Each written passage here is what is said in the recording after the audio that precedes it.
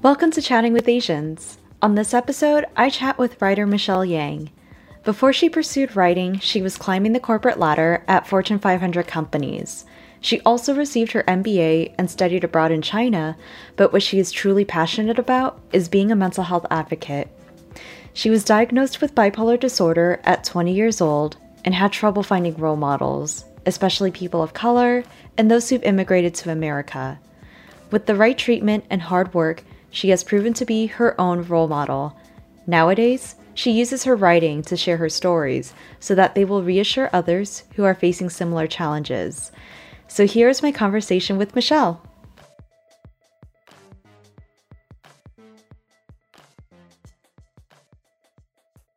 Thank you for having me, Angie. Great, thank you so much. Yeah, I loved our initial kind of warm-up conversation that we had. I don't know, maybe like a couple months back, and I'm just so excited to have you on as a guest. It sounds like you've achieved so much in life right now, where you studied abroad in China, you've graduated summa cum laude, pursued your MBA, worked at corporations like Starbucks and Nestle, making lots of money, and you're married with kids. And so, kind of on paper, it sounds like you've got the perfect life. With that was very seamless and with no issues at all. So, for your own point of view, what are people's reactions or responses when you tell them that you've been living with bipolar disorder since you were diagnosed at 20? Yeah, I mean, it's like, first of all, not that much money. It's like as much as you would make, like, if you have an MBA, corporate, in a big city sort of a way. So it's like, yes, we definitely do well, but it's not like Bill Gates, right? No, that's true. That's like also like the San Francisco lifestyle, right? Like, okay, you make like buttloads of money, but also living here is crazy expensive. Right. So yes. But I know on paper, like, I know it looks great. And like, that's one of the reasons I came out, because it's like, I know that how it looks. People actually have said to me that it's like, and I hope it doesn't sound like I have a really big head or anything like that, that like my life looks really enviable from the outside. Right. Mm-hmm. And so I think that's why it was like really important for me to come out and, and let people know that it's like, no, I have my struggles too. And also that I'm in a unique position to be able to advocate for mental health awareness and to destigmatize it, to like show that like, look, I live this great life. I am supremely happy, yet I still struggle with this mental health, a severe mental illness, and up until recently, I told very few people. It was, not until like late January, early February that like I started writing publicly about it. And so, and before I was out, I was, working up the nerve to share with people just one-on-one. And the typical reactions usually are like, really? I can't tell. Or like, you must have a really mild case, which is like, which I understand is a reaction of surprise, and you have to give people a minute to absorb the information. But it always made that kind of reactions made me feel small, and made me feel like, oh, you're not, like not like I was really being heard, or just it kind of minimizes the condition that I actually have and the gravity of what I just shared. Right. And also it just continues to show this, that actually validates my fear that they do hold a stigma against the mental illness. If they're like, oh, well, you're a normal person that I know, and so that means like you must have a mild case, and so and sometimes even worse, I can see judgment in their eyes. Wow. I can see the disgust that like they're trying to hide, like, oh, I thought you were better than that. And so wow, yeah. And I know it's just like you need to give people a little bit of time to absorb, and like by and large people have been like amazingly supportive, but it's that first moment is like, it is pretty telling, and that gives me more drive to continue to do what I do to advocate for mental health awareness.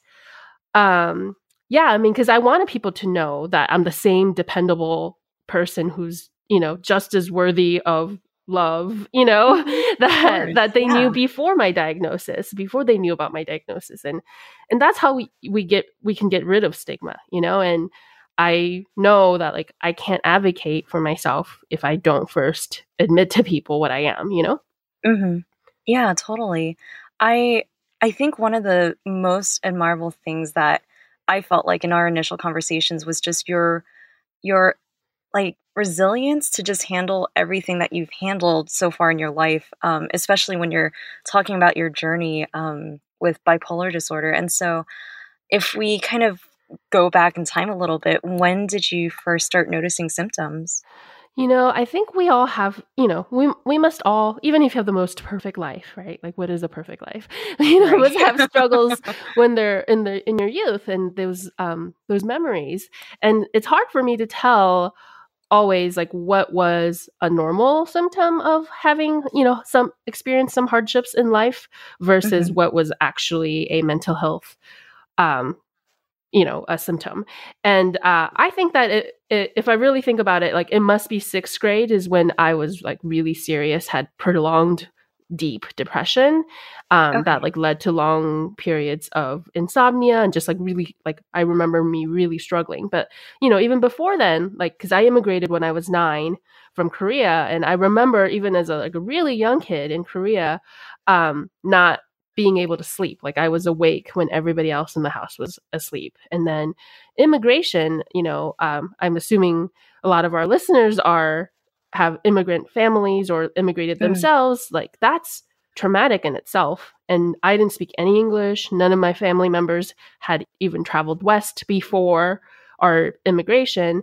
So I put a lot of pressure on myself to learn English as quickly as possible and I because I didn't want to feel dumb, right? You don't want to feel dumb, Yeah. you don't want to Yeah. feel alone, and like you just are always out of the loop if you don't speak the language. And so, you know, I remember crying myself to sleep during, you know, during immigration. But it's like Mm. that's hard for anyone. So it's like, you know, is it an early sign of mental illness, that like mental health condition that I Mm. was, you know, had a hard time adjusting, you know? But I mean, it took 2 years for me to become fluent in English, you know, and for like to begin Right. to assimilate. And so it's like, I think that's a fair amount of time. And so, but also it's like the end of that 2 year period was when sixth grade was when I was really depressed, you know? And so, Mhm.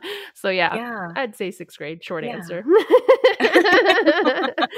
Long story short. Yeah. Yeah, no, I mean, understandably, it's like the experiences you went through with immigration, like, I think so much to process mentally and emotionally, um, with such a life event like that, that I can't even imagine because I was born here, but, Right. for my parents and my grandparents, Hmm. that's the story that they've told me too. Right. Um, so I guess with your experiences in seeking out help, what was that like? And do you feel like there was a difference between seeking out help before the diagnosis and after the diagnosis? Oh yes, very very different. Oh, Because okay. before the diagnosis, I was just a teenager. You know, I was having trouble being taken seriously, Mm. especially because I'm such a good student. I was, you know, really hardworking, and everything on the surface looked like it was going well. You know, I worked hard not only at school but in extracurricular activities. I did lots of extracurricular activities, too much, you know, and working really hard at my parents' restaurant too. And so it was hard for me for people to recognize my struggles as anything more severe. Mm. And my parents were too afraid to deal with it. They were afraid of the stigma that they themselves were entrenched in, right? About mental illness, and they didn't believe that it was a real thing. Mhm. So of course, if you don't recognize mental illness as a thing, like how would you get help for it? You know. Right. So I wasn't diagnosed until I suffered a mental, you know, break when I was studying abroad in China. It was just after 9/11. You know, it was a hard Mhm. time, like a lot of adjustment, you know, and it took being away from home and being away from people who know me for me to be taken seriously, you know? Mm, wow. And so I think society really wants to believe right now that bipolar disorder is in vogue, that doctors give that label kind of willy nilly to a lot Mm. of young people or even children, that it's like given too easily. And it's like that it results too many people on medication. Interesting. And Okay.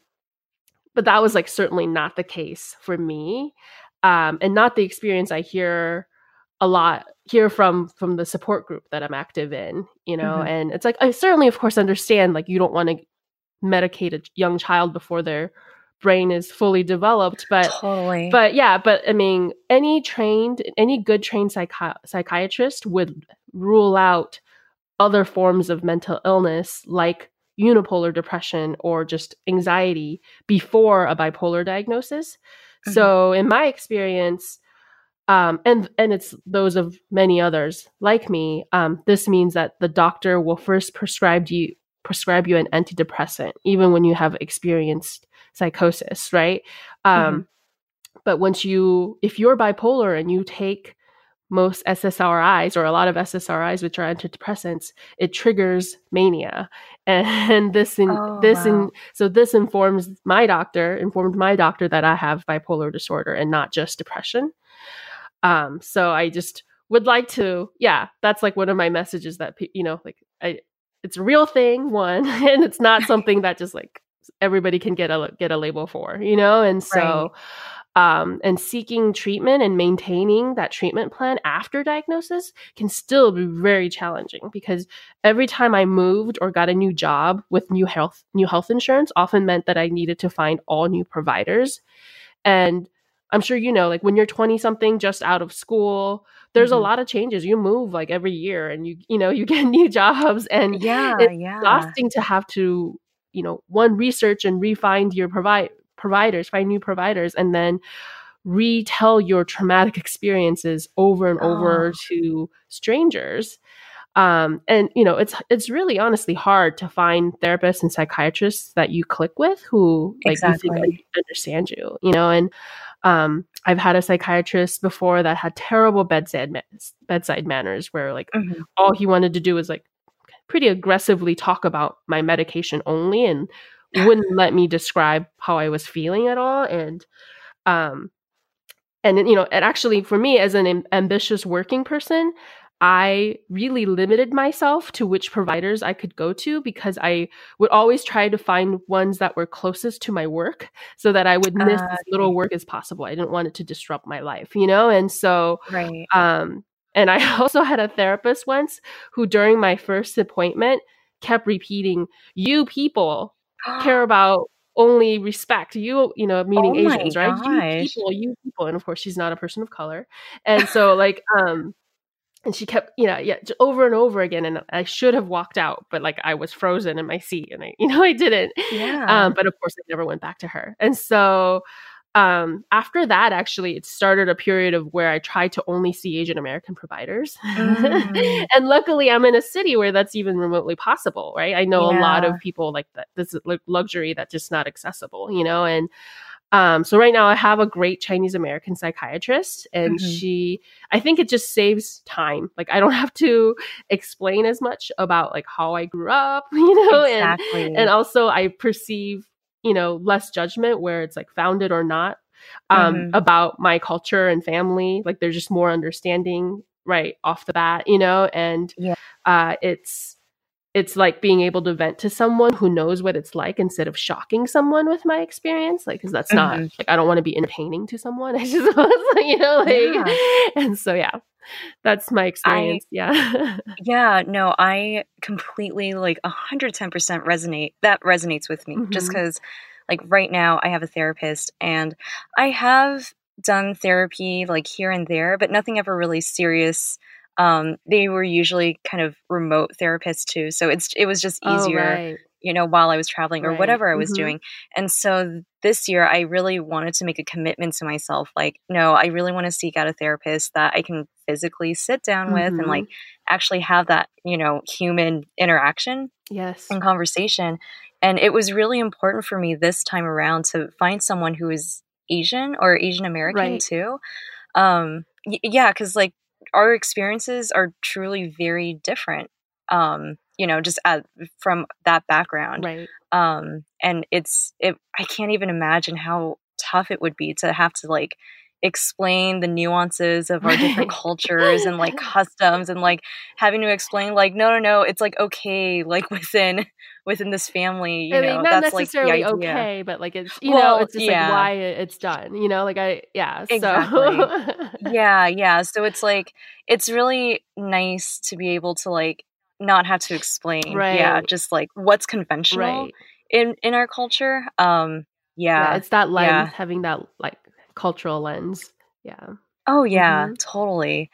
Um, you faced like an amazing amount, at least to me, just a lot of pushback, from counselors and doctors and your own family. And I guess this kind of ties back into, you're searching for people of color and immigrant kind of mental health role models early on. Do you think that there's more people of color and immigrant mental health role models nowadays, or do you think there's more room for improvement? Oh, I would love for more. So I definitely You're think, like, give me more. yeah, yeah. I mean, there are a few now, and I mean, back when I was 20, first diagnosed, for struggling, I didn't know of anyone, and this was like early 2000s, so the Mhm. internet was definitely not what it is today. Yeah. And I didn't know where to look. Yeah, so I didn't know where to look, and um, now many Asian American mental health advocates are working hard to create awareness and destigmatize mental illness. But I don't think there's still someone with that high profile, Mhm. that as much reach, like, or I would love for someone, who's like Lady Gaga level, but who's Asian Right. American, that would be amazing, right? Yeah. Um, but like, there are other people who are working really hard on it, doing great work.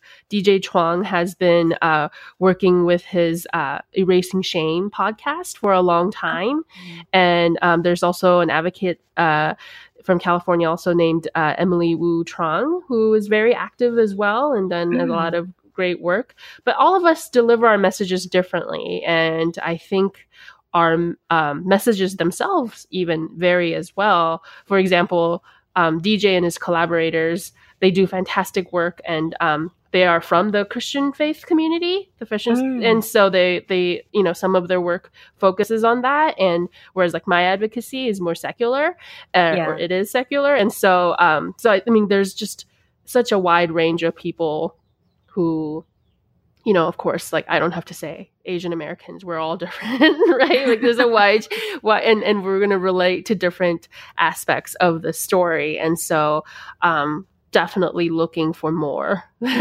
Yeah. Yeah. I think for me, and this is a topic that I've been thinking about, especially I'm quite active on Instagram. Uh Probably spend more time on it than I really should. huh. But I think one of the things I've definitely noticed, just the way that social media is, and the way the internet is that a lot of the wellness like Instagram accounts that I come across are mostly led by not people of color.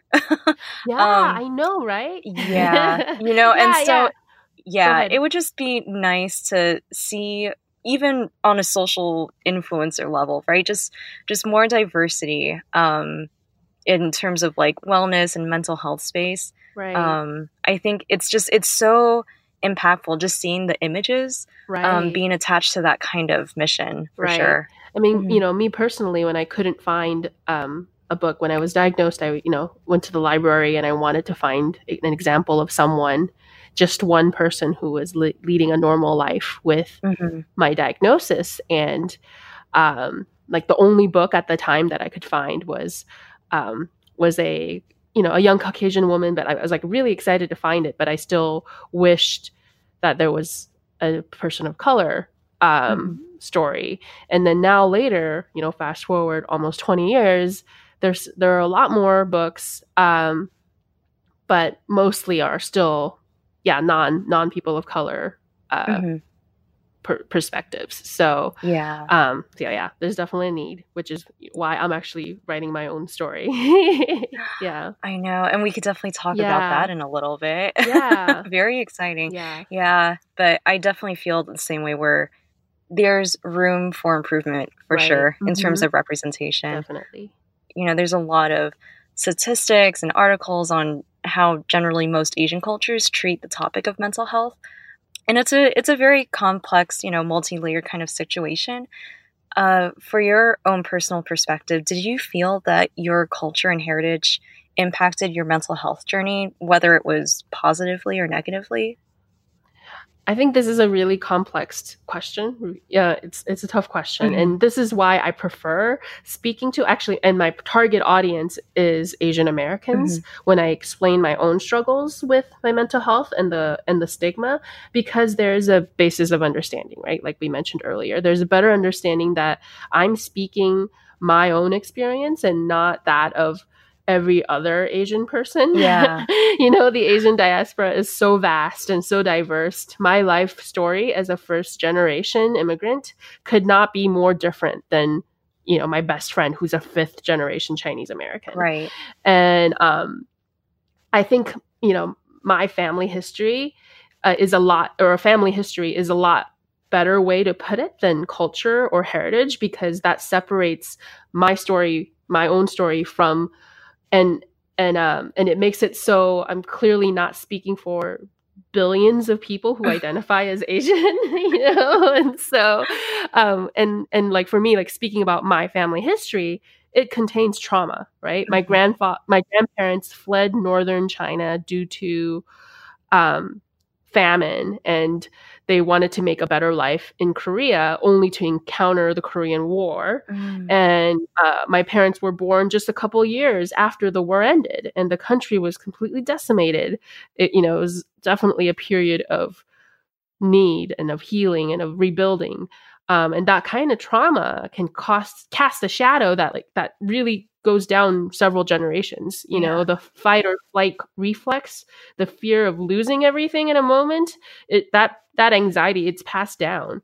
And I think that's why my parents have hoarding tendencies, and they're afraid of losing everything. And so if you think about this family history of trauma as a baseline, and as a baseline for many people, whether it's Native Americans or Blacks or whites even, it doesn't matter the culture or the heritage, it's the trauma. It's a family history of trauma that makes the difference. If fear is still ruling one's life, whether they've been able to escape, that need to teach their children that fear, to pass on that fear. I just finished reading Between the World and Me by Ta-Nehisi Coates, which is a great book, and it makes a point of like really clearly pointing out that fear can be needed for survival. It's especially when you're in a environment that you don't feel you're in control. And so like that kind of, I think, helps us understand that it's not necessarily like, because what do these people of color communities have in common? It's not necessarily like, I don't want to attribute it to culture or heritage. I think it's trauma. Yeah. So, that's a rather long answer to saying, yes, my parents' view on mental health and their inability to grasp its seriousness, really did affect me, but their own mental health affected me more. And it still affects me today. Because it's a misguided survival instinct. It's born out of a misguided instinct to protect us. Right. It's no less harmful, and I'm not like making excuses, but I kind of refuse to blame it on culture or heritage. We can't have trauma masquerading as culture. That's incredibly harmful, and it causes the cycle of abuse to continue. It builds on stereotypes, on racism, and even self-hate. And it prevents us from being proud of our culture and heritage. And I don't want that, and there's a thing called progress, and it's our responsibility to like break the cycle of abuse and to like to make progress, Yeah. That's such an incredible like viewpoint. I'm really blown away by your response. It was not long at all. It was perfect. It was really good. Thank you. Yeah. Obviously the Asian community is just so varied, so varied. And and there can't be a blanket kind of statement of like how we all treat mental health, because it is very much personal and related to each of our own family histories. Exactly. Yeah, that is a really amazing statement. Thank you so much for sharing that. Thank you. Yeah. No problem. I think it's kind of really beautiful to me that it's become a full circle moment for you, that you've decided to become a mental health advocate and writer, kind of like becoming your own role model that you've been searching for. So how did you feel when you made this jump, out of the corporate life and into writing and advocacy? Angie, I felt I felt so free. I felt so free, and I felt such a sense of relief. And, don't get me wrong, like I loved my past careers and I Mhm. really fed off the feeling of being productive and of having high achievement because, Mhm. that's the way I was conditioned and raised. Mhm. And of course, to have the privilege of making a good living meant that I didn't have to stress about money the way my family always did growing Right. up, and slowly learning to relax about money and, striking that balance between trying to be as frugal as possible all the time, just as a default to living a little, Yeah. and it's revolutionary. It felt revolutionary. I think like my husband actually had to like teach me to do that. But it's also guilt inducing because I know my parents will live that frugal life forever, Mhm. whether or not it's need based, because that's just the way they are, Yeah. But anyway, besides the freedom that money gave me, like the reason I left was I realized that I was putting so much pressure on myself, like putting so much of myself into my work that I had nothing left at the end of the day. Mm. I was not healing, I was not reflecting enough, I was procrastinating everything I had to do that was more personal, not professional, Mhm. and um just I needed to feed my soul. Like I had been before corporate life, I'd been a nonprofit worker. I worked in international adoption and in women and children's advocacy issues. And so I began running so hard in this corporate race that I never really intended to join, that I didn't realize how much I missed the mission driven work. Mm. And so I just kind of had this like epiphany moment of like, what am I doing? Like this is not worth but for me, this is not what I had set out my life to do, Mhm. and so now I'm working really hard on my writing, and I Mhm. treat it as a normal job where I'm like in my office all day. Yeah. um, but I'm also find myself really rejuvenated by each day because I love what I'm putting out, and I have so much more energy for my son, for for my husband, Mm. my dog, who thinks is the greatest thing in the world that I'm home all the time now. I just feel so much healthier and happier. I've never been happier. That's amazing. Yes. Yeah. Even for myself, like, I feel like, well, I'm going to turn 30 this year. Uh And huh. I feel like when I'm looking back on just my 20s, I'm happy with the way that I spent it. I don't think I could have spent it any differently and felt, Mm-hmm. happier or, lesser. So I'm happy with the way I spent my 20s. But um, I was also kind of like a very ambitious go getter, like, you know, gotta work up the career ladder and gotta make, X amount of money and have all these benefits and join, big companies and big brands and have big name clients. Right.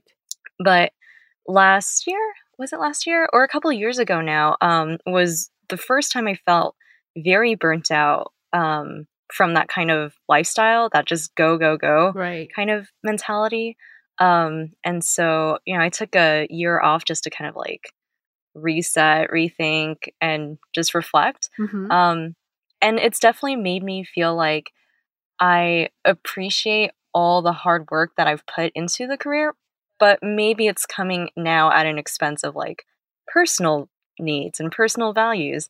Um, yeah. And so I think it's really important to kind of find some kind of balance. Like, there's never going to be a perfect, picture perfect, balanced lifestyle every day, but Right. um, yeah, Yeah. I'm also feeling the same way where maybe the corporate life isn't serving my best interest all the Right. time. And I'm realizing that my priorities are different now, where I want to spend more time with my parents, being able to travel with them while they're physically able to. Right. Create more. Obviously, I'm working on this podcast, but I love the idea of maybe collaborating with other people on like other things. I have no idea, painting or Yeah. music. I Yeah. have no idea, but I just Great. want to explore. Yeah. Yeah. Yeah. I mean, Yeah. I hope that I can be successful enough with my writing that I can, that this is more sustainable for a longer period of time, because I mean, Yeah. I am not making a regular paycheck anymore, right? And so I'm, Mhm. doing freelance writing and hoping to sell my book, but it's different. And it's like, for me, the first time, I still call it a luxury to kind of live like a starving artist, Yeah. And so, yeah. Yeah, I feel the same way where like I feel like my parents have given so much of their time and effort to build a very comfortable life. Like we didn't Mhm. start out that way. Yeah. But now like I realize the privilege I have just, financially with the way that my parents and I have been set up for now. So yeah, I also like recognize that I'm very lucky to have the Right. ability to just, Yeah. like explore other options. Mhm. Yeah, I think kind of going back into your writing then, because you mentioned that you're working on a book, and Right. so yeah, is this book focused on like mental health advocacy, or like what's the mission of your writing Yeah. right now? So I started my memoir with a mission statement. That's the first thing I wrote. And I wanted to reach Mm, people experiencing mental health challenges, especially Asian Americans, and to show them that a good and happy life is well within reach, that you can still thrive with a mental health condition, but that the first step is making a commitment to treatment and wellness. I don't want anybody to be suffering alone, because I did that, and suicide rates, I don't think I have to say, like, is increasing at an unprecedented rate amongst teenagers. We're yeah. really failing to convince our kids that life will get better. And I Hmm. want them to get the message that it does get better, that they can Yeah. get help. Um, I think especially those people that we don't even know are suffering. I think those are often the ones that are most at risk. And I know it can be so daunting in the beginning when you first get your diagnosis that, you know, it's I just want them to know that life can still work out, that Yeah. it doesn't have to define you. It doesn't define your life. It's very manageable. So I think it's just amazing that you're dedicating yourself to advocating for mental health and trying to bring awareness, especially for future generations that really need to hear that or read about it. And so I guess if you could give advice to those who have a negative impression of mental health, what would you say? I think one of the main things right now that I would love for our society to be aware of is that right now there seems to be no distinction between mental illness in remission versus mental illness without treatment. Like, when people think about mental illness, we're all grouped into the same group. No matter if you're like unmedicated, untreated, versus you're like really managing it. And that really boggles my mind. Because Yeah. it seems like the term in remission seemed to only be known by professionals, and as it's like, if you think about someone who is actively dying of terminal cancer versus someone who survived cancer in their 20s but are living a full life now, like, you would never group those people together and what they're capable of, and where they Hmm. are in their journeys. But yet we do that with mental illness.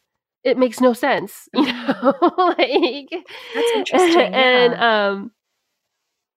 it's just, I just want people to know, like, as much as cancer survivors are living amazing lives in remission, people living with mental health conditions can also reach that level of stability. I would love for people to think about mental health the same way they would think about physical health, Hmm. without stigma and without discrimination. And of course, like no judgment as well. You know, mental illness is not a character flaw. I can't say that enough. It's not a choice. You know, it's not someone being dramatic and being irresponsible and they can't just snap out of it. Everyone's, you know, it's not a weakness. You know, I think there's a lot of just kind of blaming on the person who lives with a mental illness, and everyone's bodies and their brains are so different. We react to medications differently. We, you know, react to treatment differently. And I would love for our world to have more compassion and understanding around that. And without shame and stigma, people struggling would be able to access help and treatment more easily because they would be less afraid to admit that that's what they're struggling with, you know, and they would feel more supported, and help them reach a place of in remission, which is where I've been for several years. I think it's definitely, misunderstanding. That's a huge thing nowadays. And, you know, especially for mental health. We definitely need more compassion. We really need more understanding. If you could give advice to those who think that they might need help, but aren't sure what to do next, what would you like to say? I'd say there's no shame in needing help at all, in talking to a professional. It doesn't hurt to find a therapist. You know, if often the first consultation is free, so there's just no harm in trying it. And I feel like if your life and your well-being, if there's something, if there's even a remote possibility that you could end up a happier person and be more at peace, I think it's worth a try, right? And if you haven't gotten help and are in a dark place, there are national helplines that you can use. I'm an active volunteer with the National Alliance on Mental Illness, which is a nonprofit, and they have a helpline that can be, you know, that's available, and the staff there help you, you know, guide you to your next resources. Of course, if you're in a true crisis, you should call 911. But there's also the National Suicide Prevention Helpline, which is which you call 800-273-TALK, and there's even a text line that you could use for if you're in a crisis. And there's one with NAMI where you can text the letters NAMI to 741-741, and then it's a 24-hour, 7 days a week support through text message. So there's definitely help if you're in a bad place. Otherwise, I think the first step is, you know, realizing you're not alone and starting to talk about your problems. Because now that I've come out, so many people have come out of the woodwork from my life. And it turned out that my best friend in high school, she was struggling with severe anxiety and panic attacks and unable to sleep the same time I was. Oh my god. And gosh. We were on the phone for hours every day. We were teenage girls, right? And yet we didn't know this about each other. Wow. And you know, there's another friend from my MBA program who, when my article on HuffPost came out, wrote me and said she lives with bipolar disorder as well. And there's like so many examples of this that it gives me chills, that of like, oh my God, how much could we have been there for each other and supported each other had we been not ashamed to talk about our struggles?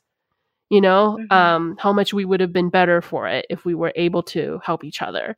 So you are not alone if you're struggling, you know. Talk about it, even if you're not ready for a therapist, like talk about it with a friend, somebody you trust, you know, and yeah, therapy, great. I can't say enough. Same for me. Therapy has been amazing since I started like taking it a little more seriously this year, and I can't highly recommend it enough. So yes, you are definitely not alone to anyone out there who feels like that they are. Yes. Oh my gosh. Well, I think this is kind of the end of our episode, unfortunately. Yeah. But I wanted to thank you so much, Michelle, for, you know, taking the time, sharing your story, your thoughts, everything. Thank you, Angie. I love your podcast. Thanks for all your great work. Thank you so much. Thank you. This episode's music was by Paulina Vo. You can check her out at soundcloud.com/PaulinaVaux.